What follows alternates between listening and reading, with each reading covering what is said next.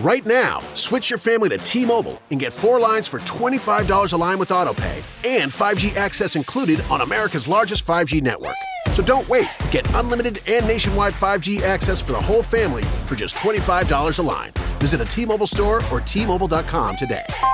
Plus taxes and fees. Customers may notice lower speeds and further reduction if using over 50 gigs a month due to data prioritization. Video at 480p. Unlimited while on our network. Qualifying credit and 4 plus lines required. Capable device required for 5G. Coverage not available in some areas. Some uses may require certain features. See T-Mobile.com. Welcome to Active Shooter, the podcast. After decades now of mass shootings, we haven't found the answer. A tribute to the victims of 2 mass shootings. Thank you for listening to Active Shooter, the podcast. You are listening to Active Shooter, a podcast that may contain adult themes, explicit language, and graphic depictions of violence. Portions of this show may be traumatic for those under 18. Listener discretion is advised. 9 people have been killed in a second mass shooting in less than 24 hours. This time, it happened in Dayton, Ohio, at an entertainment district in that city. Police say they have killed the gunman. At least 16 others have been hurt and taken to area hospitals. Most mass shootings are planned to some extent. Usually a shooter doesn't randomly pick up a firearm and open fire towards a group of people. Before the deadly Dayton, Ohio shooting, there was a 24-year-old man that could have possibly prevented the shooting from happening. When a friend of many years asked the man to buy him body armor, bullet magazines, and a receiver for the top of a rifle, he didn't hesitate. When the man asked his friend to keep the rifle, ammunition, and body armor at his apartment so his parents wouldn't find it, the friend agreed. If that friend would have confided in someone about what the man was doing, we may have not had another mass casualty event about 13 hours after the El Paso Walmart shooting. At 11:04 p.m., the shooter, his brother, and a mutual friend of theirs arrived at the historic Oregon district for a night out full of dancing and drinking. Surveillance video shows the trio entering Ned Pepper's bar at 12:14 a.m. The bar was packed with people, so much so that it was nearly impossible to even walk around inside the bar due to the amount of people inside. About 30 minutes after arriving at Ned Pepper's, the shooter decided to leave the bar alone. At 12:42 a.m., he was seen leaving the bar and headed towards his Toyota Corolla parked in a nearby parking lot. For about 8 minutes, the shooter was at his vehicle. Surveillance video shows him moving around his car, opening and closing doors, opening the trunk, then shutting it. The next surveillance image shows the shooter walking away from his car, looking very different. In the earlier footage, he was shown wearing a white t-shirt with a very distinct pattern on it, making it easier for investigators to find him in the crowds on the surveillance videos. Almost 2 hours after arriving to the downtown area, the shooter was now wearing a black hooded sweatshirt and what appeared to be the same pants he was wearing earlier, and he was carrying a backpack on his back. While watching the surveillance video, the viewer is able to tell that the backpack is weighted down with something. However, they can't tell exactly what the contents were. While the shooter was changing his clothes and gathering his backpack, he continued to send text messages back and forth with his brother, even talking on the phone at one point, discussing what their plans were for the rest of the night. The bar was just too busy, and the shooter's brother decided he and their friend were going to go to the nearby taco stand to get something to eat. As the shooter was making his way back to the Oregon district, he had stopped for about 8 minutes behind the Newcomb's bar and loaded his weapon. Investigators later found an unspent shell casing behind the bar. Dressed all in black, wearing a mask that was covering the bottom half of his face, tactical gear, and ear protection, the shooter made his way towards Ned Pepper's and almost immediately opened fire toward the taco stand. The following clip contains the sound of gunshots and may be triggering for some people. If you are not comfortable hearing this audio, please skip forward 15 seconds.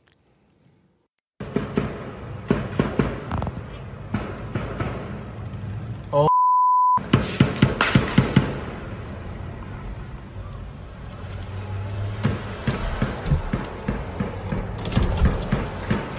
dude, what the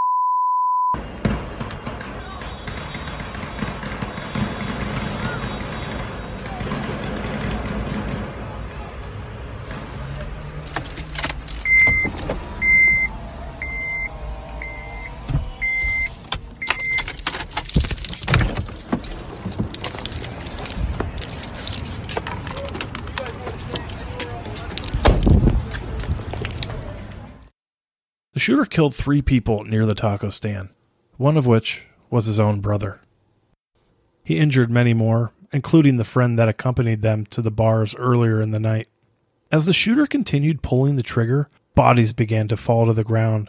Some people ran for their lives, some froze with fear, and others fled to the nearby restaurants and nightclubs for cover. In 32 seconds, the shooter had taken the lives of 9 people and injured 17 with the gunshot wounds. 10 additional people were injured while fleeing from the scene, which created a stampede of sorts, causing people to fall to the ground and be trampled by others that were running for their lives. As the shooter was running into the Ned Pepper's bar, which was filled with thousands of people scared for their lives, nearby officers engaged in gunfire with the shooter, killing him before he was able to enter the bar. Due to the massive party scene at the Oregon District, there was already heavy police presence in the area. 5 officers and a sergeant ran towards the shooter, not hesitating for even a second. There's no knowing how many lives the officers saved that night. If the shooter would have made it inside the packed bar, it is believed that many, many more lives would have been lost. Just after 1 a.m., a total of 9 people were killed, 5 males and 4 females. 6 of the deceased victims were African American and 3 were Caucasian. Their ages ranged from 22 years to 57 years old. In the 1830s in Ohio, the Oregon District was erected. 12-square block area known for its beautiful Victorian architecture and brick streets, and it was home to many restaurants, nightclubs, bars, and stores. According to the Oregon District's Facebook page, quote, "They are Dayton's oldest neighborhood, dating back to the 19th century. Its creative inhabitants are passionate and preserving the entrepreneurial spirit of their district. Nearly all the business in the Oregon District are locally owned and operated," end quote. The district holds different festivals and fundraising events all year long. One of the most well-known events that they host is a Derby Day celebration and the running of the Wieners race. This is a dachshund or wiener dog race where there are prizes to win and fun to be had. There was also a parade featuring dogs of all breeds dressed in different costumes. After the festivities were over, the district encouraged people to go to the local establishments and enjoy drinks and dinner while watching the Kentucky Derby horse race.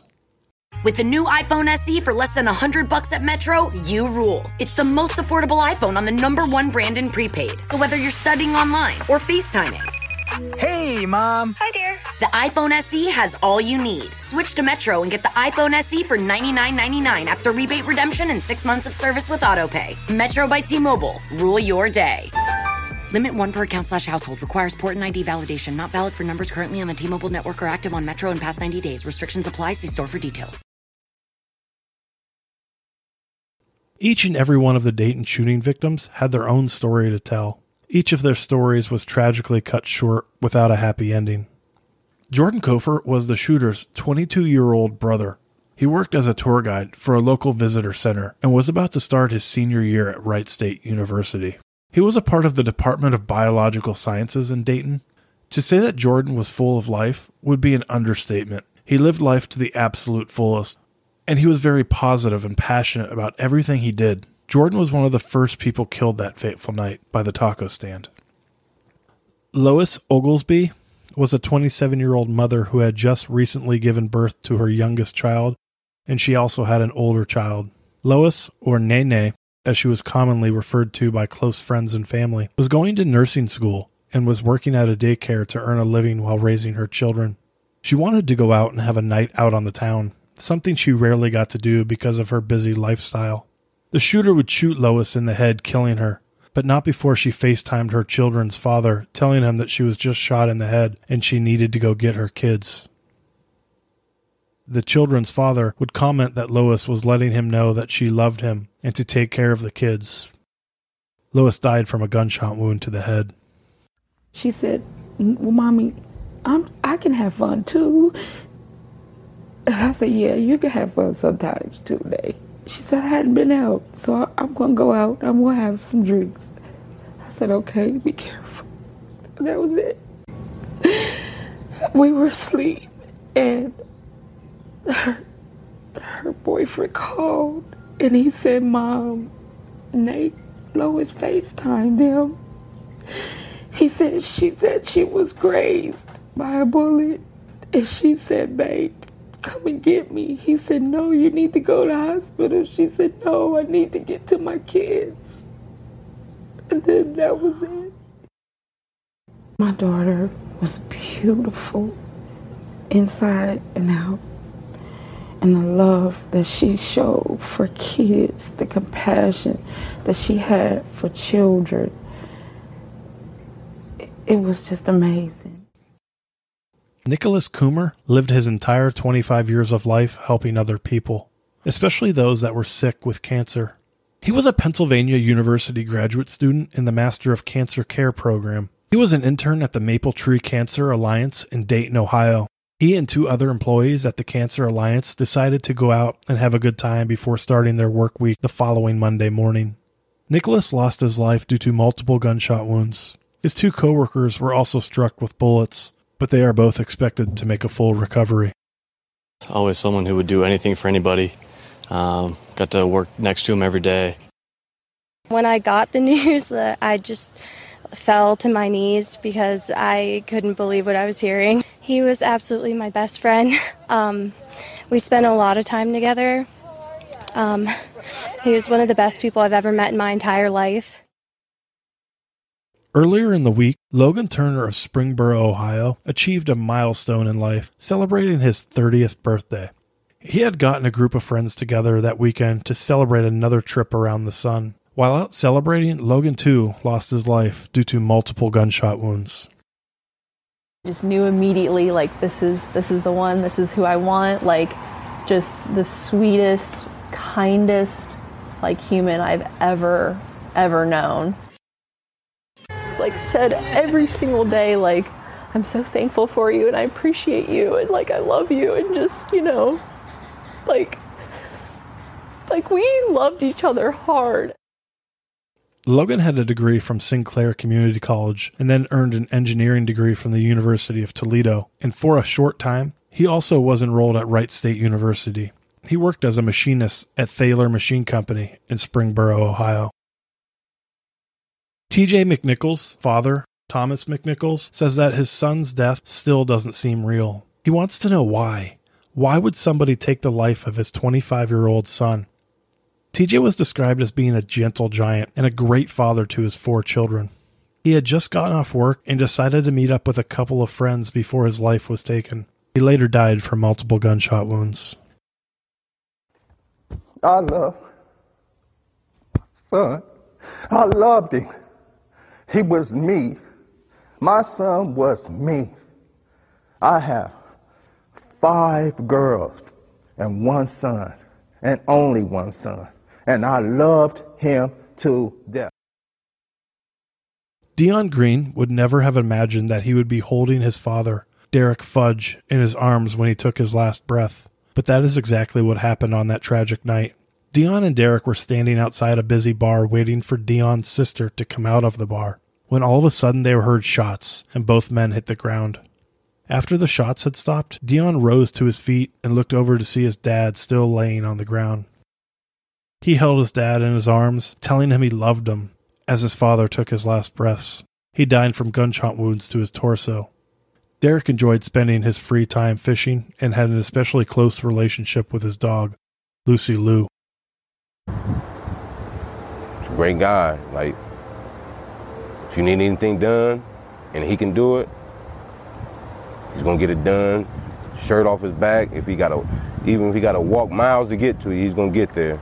You know, he's gonna look out. Like, and I think I picked up them type of. I picked my traits up from him because I'm the same way. I do anything for somebody, even if they do me wrong. Monica Brickhouse from Springfield, Ohio, was a 39-year-old woman who decided to meet up with her good friend Nicole to have a couple drinks and catch up on what was going on in each other's lives. She was married to her husband, Anthony, and was a very devoted mother of 3 children. She died that night from multiple gunshot wounds. This was just a very positive person. You know, you always knew when you sat with her, you had an easygoing spirit, somebody who was going to help you, advise you in the right way. Whenever she walked through the call center, you never heard her coming. She just slid her feet. She never would step. She just slid everywhere she went, you know, and that was just her style. Syed Saleh was a 38-year-old man from Eritrea, which is a country next to Sudan. He was a kind-hearted man, and some would say that he was the hardest working man they had ever met. He didn't go out much, as he would usually rather stay home with his wife and daughter. On this terrible night, though, he decided to head out with a friend for a couple of beers. He died from gunshot wounds to the torso. Last Saturday was a rare night out for the husband and father. He said he's going to go meet his friend and he'll be back shortly, and he never came back. She keeps asking her, where's my dad? Give him a call. Didn't he finish working? She said that her husband was a very loving person, gets along with everybody, and he's always helped other people, and he was a very down-to-earth person. Beatrice Warren Curtis wanted people to call her by her middle name, Nicole. Closest friends and family would call her Nikki. She and her friend Monica had decided to spend a night catching up with each other. Nicole was a 36-year-old single woman who didn't have any children. So when I got that phone call on Sunday, it was unbelievable. It was unbelievable to hear that my friend of 16 plus years is gone due to some tragedy that was injustice. Nicole had a heart of gold and would buy school supplies and Christmas presents for those kids that were less fortunate and couldn't afford the items. She died from a gunshot wound to her right arm and torso.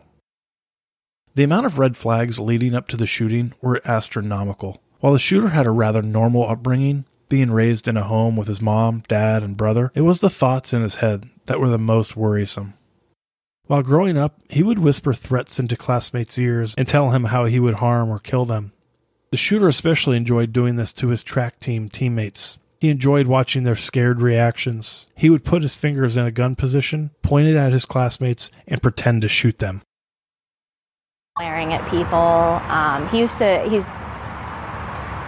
He's always loved violence, and he's always loved guns, and even outside of myself personally and before I think his behavior started with the girls in Bellbrook, he always loved to imitate guns and shooting people, and he would look at people and imitate shooting or other violent acts. He was the type of person that loved the shock value. The shooter was part of a porno grind band while in school called Menstrual Munchies. The band would sing very dark and gore-filled songs containing descriptions of sexual violence. Investigators found an old MySpace profile that the shooter had created, which contained many hand-drawn sketches with concerning and scary captions under each sketch. For any girl that turned down his advances, the shooter would describe to them in detail what he planned to do to them. One former classmate said that the shooter told her that he fantasized about tying her up and slitting her throat. In 2012, the shooter was suspended from Bellbrook High School due to creating a hit list and a rape list filled with students' names. He wrote the shooting list, I think, on the bathroom wall, and that was found, and I think that had the names on it, and then the rape list was in a notebook. The school disciplined him with a suspension and had a heavy police presence at the school, with counselors on hand to speak to students that were afraid. The police called each other and every student that was found on the list and alerted them that their name was listed. Over 1/3 of the students didn't show up to school the next day due to fearing of being killed, which is something no child should ever have to feel, especially while at school. The students weren't told exactly what was happening. One day the shooter was in school, then he was gone for a bit, and then one day he was back at school again. Unfortunately, though, the students were giving no warning that the shooter would be coming back to school. Exact details about the hit and rape list incidents are hard to find due to the shooter being a juvenile at the time. The shooter's juvenile record is sealed and it is unknown what, if anything, he was charged with as a result of the hit list. The shooter enjoyed drama class and acted in the school play of A Midsummer Night's Dream. He was also a part of Bellbrook High School's junior ROTC military program. After he graduated, the shooter enrolled at Sinclair Community College in 2017 and began majoring in psychology. It was at Sinclair Community College where the shooter would meet his girlfriend, Adelia Johnson. The two had a brief relationship, dating for only a couple of months. The shooter confided in Adelia and spoke to her about how he had bipolar disorder and could possibly have obsessive-compulsive disorder. Adelia had her own mental health illnesses, so this didn't scare her off. What she did find odd was the amount of knowledge the shooter had about mass casualty events. This definitely wasn't about race. This wasn't about religion. This wasn't him trying to hurt a specific group or make any sort of statement. He was not a big statement person. If he was doing this, it was probably in the moment and it was personal. He talked to me about how people needed to take more action and maybe start a little ruckus. He never mentioned anything to the scale or wanting to do anything extreme, just that quiet protests weren't enough. There needs to be more direct action. And at that core, I believe. To his extreme, not at all. It feels like I'm in an alternate universe. What a weird sentence. My ex-boyfriend was a mass murderer. On their first date, he showed Adelia a video of body cam footage of the Pittsburgh synagogue shooting that happened on October 27, 2018. She didn't really find that this was odd or something she shouldn't be alarmed about because serial killers and other true crime topics were frequently discussed in their psychology class. Their relationship ended just about as quickly as it began. The two ended their relationship via text message in May of 2019. The shooter worked miscellaneous jobs at gas stations and fast food restaurants. His LinkedIn profile indicated that he had also worked at Chipotle at one point in time. The shooter did leave a digital footprint of some sort, and while it didn't lead investigators to any kind of motive, it did lead them to a direction in which the shooter was thinking. While looking into the shooter's Twitter profile, investigators were able to conclude that he was an extreme leftist who used hashtags such as #HailSatan. He also had liked and retweeted multiple tweets about the El Paso Walmart shooting just hours before he attacked his own city. It was apparent that the attacks wasn't exactly racially motivated, and while there were more African American victims than Caucasian victims, witnesses said that the shooter was firing at random, and it was obvious he was not shooting at specific people. It is unknown at this time if the shooter actually even intended to shoot and kill his brother. The shooter had a relatively small criminal record. In 2016, he was charged with operating while intoxicated. The charge was pled down to a lesser charge called physical control of a vehicle under the influence. This means that he was in the vehicle intoxicated and the keys were in the ignition. However, the driver wasn't driving. He had to pay a fine and serve a term of probation. He didn't have to serve any jail time initially, but after he had a probation violation, he was then sentenced to serve a jail sentence. The details of the probation violation are unknown. He also had a couple of minor traffic offenses on his record, including failure to yield and speeding. None of these, however, restricted him from buying a firearm. The shooter bought the firearm online from a shop in Texas and then had the firearm transferred to Ohio, where he picked up the gun personally. The gun, a .23 caliber Remington rifle, had been modified to resemble an assault rifle. The gun had a 100-round drum magazine, which indicates if the shooter had been taken down, he could have fired 59 additional rounds, as he had already fired 41 bullets. While the shooter had devastated an entire city, it was also time for the city to come together and support one another. A candlelight vigil was held on that Sunday evening, August the 4th at 8 p.m. to bring people together and show their respect for the deceased and the wounded. On the day of the shooting, the shooter's friend that was mentioned at the beginning of the episode was questioned about his possible involvement with the shooter. He was later arrested for making false statements when applying for a federal permit to purchase a weapon and possession of a firearm by someone who illegally used controlled substances. The friend told the investigators that he and the shooter had routinely used illegal drugs and substances for the past several years. In 2014 and 2015, the two men did hard drugs several times a week, including LSD, cocaine, marijuana, and various others. The friend said he wasn't a drug user on the application for a firearm form when he actually was a user. 2 pistols and miscellaneous drugs were seized from the friend's apartment. Although he kept the weapon, ammunition, and tactical gear in his apartment so the shooter's parents wouldn't see it, it doesn't appear that the friend knew anything about the attack on August 4th. An autopsy would confirm that the shooter did have marijuana, cocaine, and an antidepressant in his system the night that he died. He also had a small amount of cocaine on him when he was killed by police. Not long after the shooting happened, the shooter's parents posted an obituary on a local funeral home website. The obituary described the shooter as being funny, articulate, and smart. He had blue eyes, a kind smile, and loved reading and listening to music. The obituary was quickly taken down because of the backlash the parents received after posting it.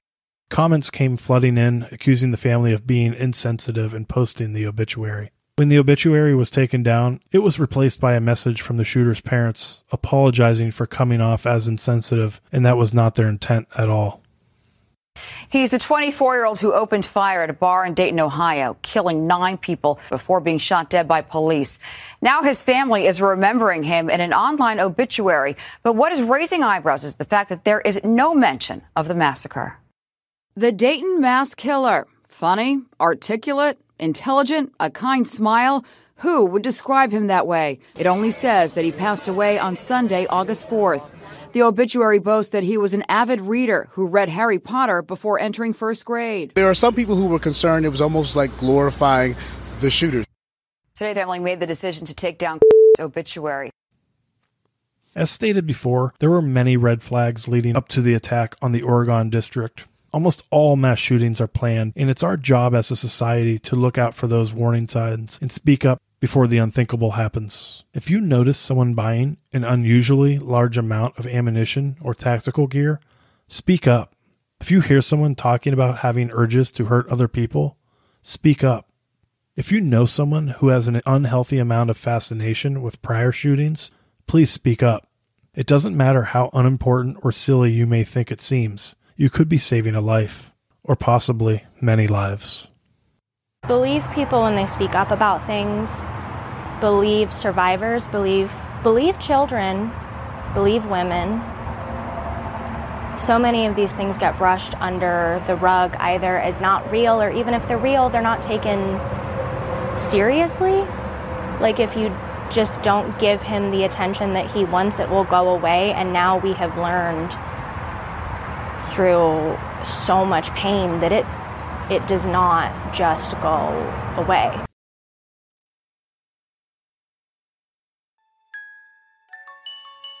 Movies inspired by real crimes, cruise ship deaths and disappearances, crimes that shape the course of history, and crimes involving families. These are just a few of the series you can find on Corpus Delicti. Corpus Delicti is a weekly true crime podcast that takes a series approach, spending several weeks at a time discussing crime within a certain topic. Hosted by 2 Southern Belles, we bring you compelling stories with a hint of Southern charm. Sometimes the stories will make you cry. Sometimes you might even laugh, but they're stories you won't want to miss. Find Corpus Delicti on your favorite podcast app by searching for CORPUSDELICTI and join us every Tuesday. Hope to see you then. Hi there, this is Levi Page. I'm the host of the true crime podcast, Crime and Scandal. Join me as I take you on all the twists and turns of the unsolved mysteries that keep you up at night, the criminal trials that rivet you, and the scandals that rock the headlines. Subscribe to Crime and Scandal on Apple Podcasts or wherever you listen to podcasts. That's Crime and Scandal, your next true crime audio addiction.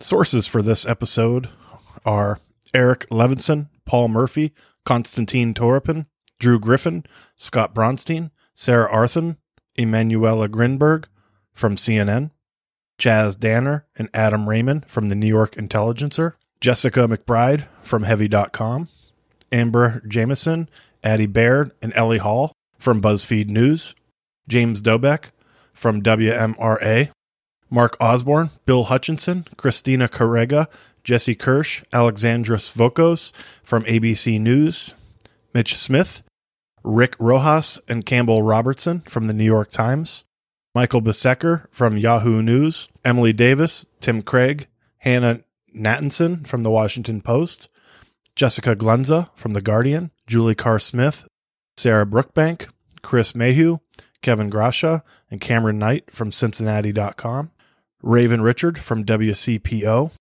Will Garb, Lynn Halsey, Cornelius Froelich, Hassan Kareem, Avery Creamer, Josh Swigert, Jeremy Kelly, Jennifer Brett, and Katie Weddle from Dayton Daily News, Barbie Latza Nadeau, and Michael Daly from thedailybeast.com. Ace is the place with the helpful hardware, folks. The buckets you buy at Ace hold paint, dirt, and debris. But our Children's Miracle Network buckets hold so much more, like dreams, hope, and care for children. Because over the last 29 years, with your help, Ace has raised over $125 million for local CMN hospitals. So stop by your local Ace this weekend to make a $5 donation and get a 5-gallon bucket plus 20% off almost anything that fits inside it. Offer valid on regular price merchandise. Additional exclusions apply. See store for details.